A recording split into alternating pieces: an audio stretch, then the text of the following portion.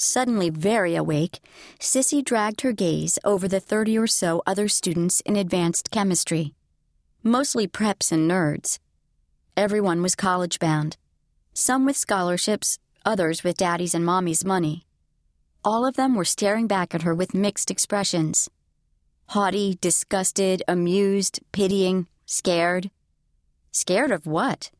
Scared of her? Mrs. Gabriel tapped her nail to the podium. "Do you see any of them sleeping through this class?"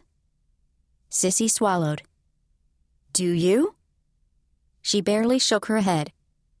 "That's right, because they know what an honor, what a privilege it is to be in here."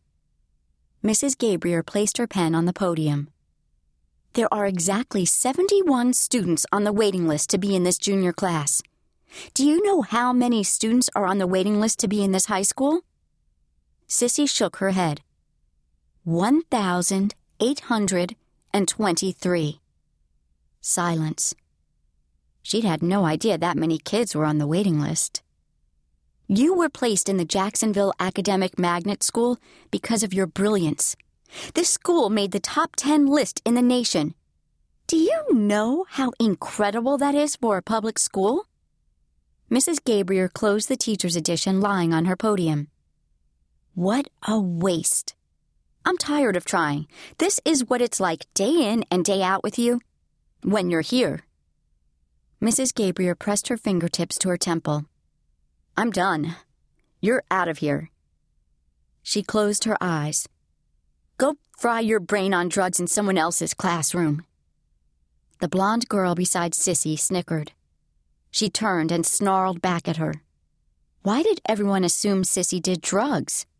She was just tired, exhausted, working the night shift at the laundromat to make enough money so she wouldn't have to rely on her mom would do that to you. Her teacher punched the projector back on. "Jamie, please escort Sissy to the office. And, Sissy, take all your stuff.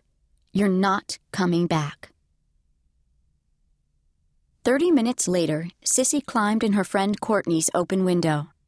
She snatched a piece of gum from the pack on the dresser and caught sight of her reflection in the dingy mirror. She looked wasted. No wonder everybody always thought she was. Heavy black eyeliner smeared her puffy bottom lids. Day-old black lipstick crusted her dry lips. Her dyed black hair stuck out in short, gelled clumps. And the bruise from last week's fight with her mom still colored her chin. Mrs. Gabriel was the only teacher who had asked about the bruise. Sissy had told her she got in a fight with a friend. It was a better excuse than, "I ran into a wall." Who actually believed that anyway?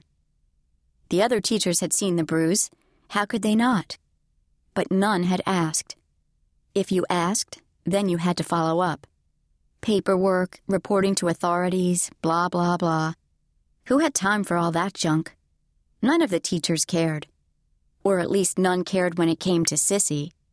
Now, if it had been cute little Kirsty or peppy athletic Lisa, whatever.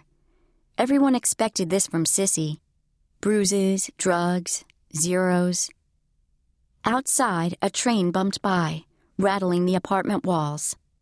Sissy plopped down across the unmade bed and popped the gum in her mouth. She should have botched the stupid state test that put her in the academic magnet. That way, she'd still be in her old school with Courtney. At least there, Sissy hadn't stuck out like a freak. But she hadn't been able to resist the temptation to see, just to see, how she would do on the test. Sissy knew she was smart, even though she'd made D's and F's her whole life. No one else had thought she was smart.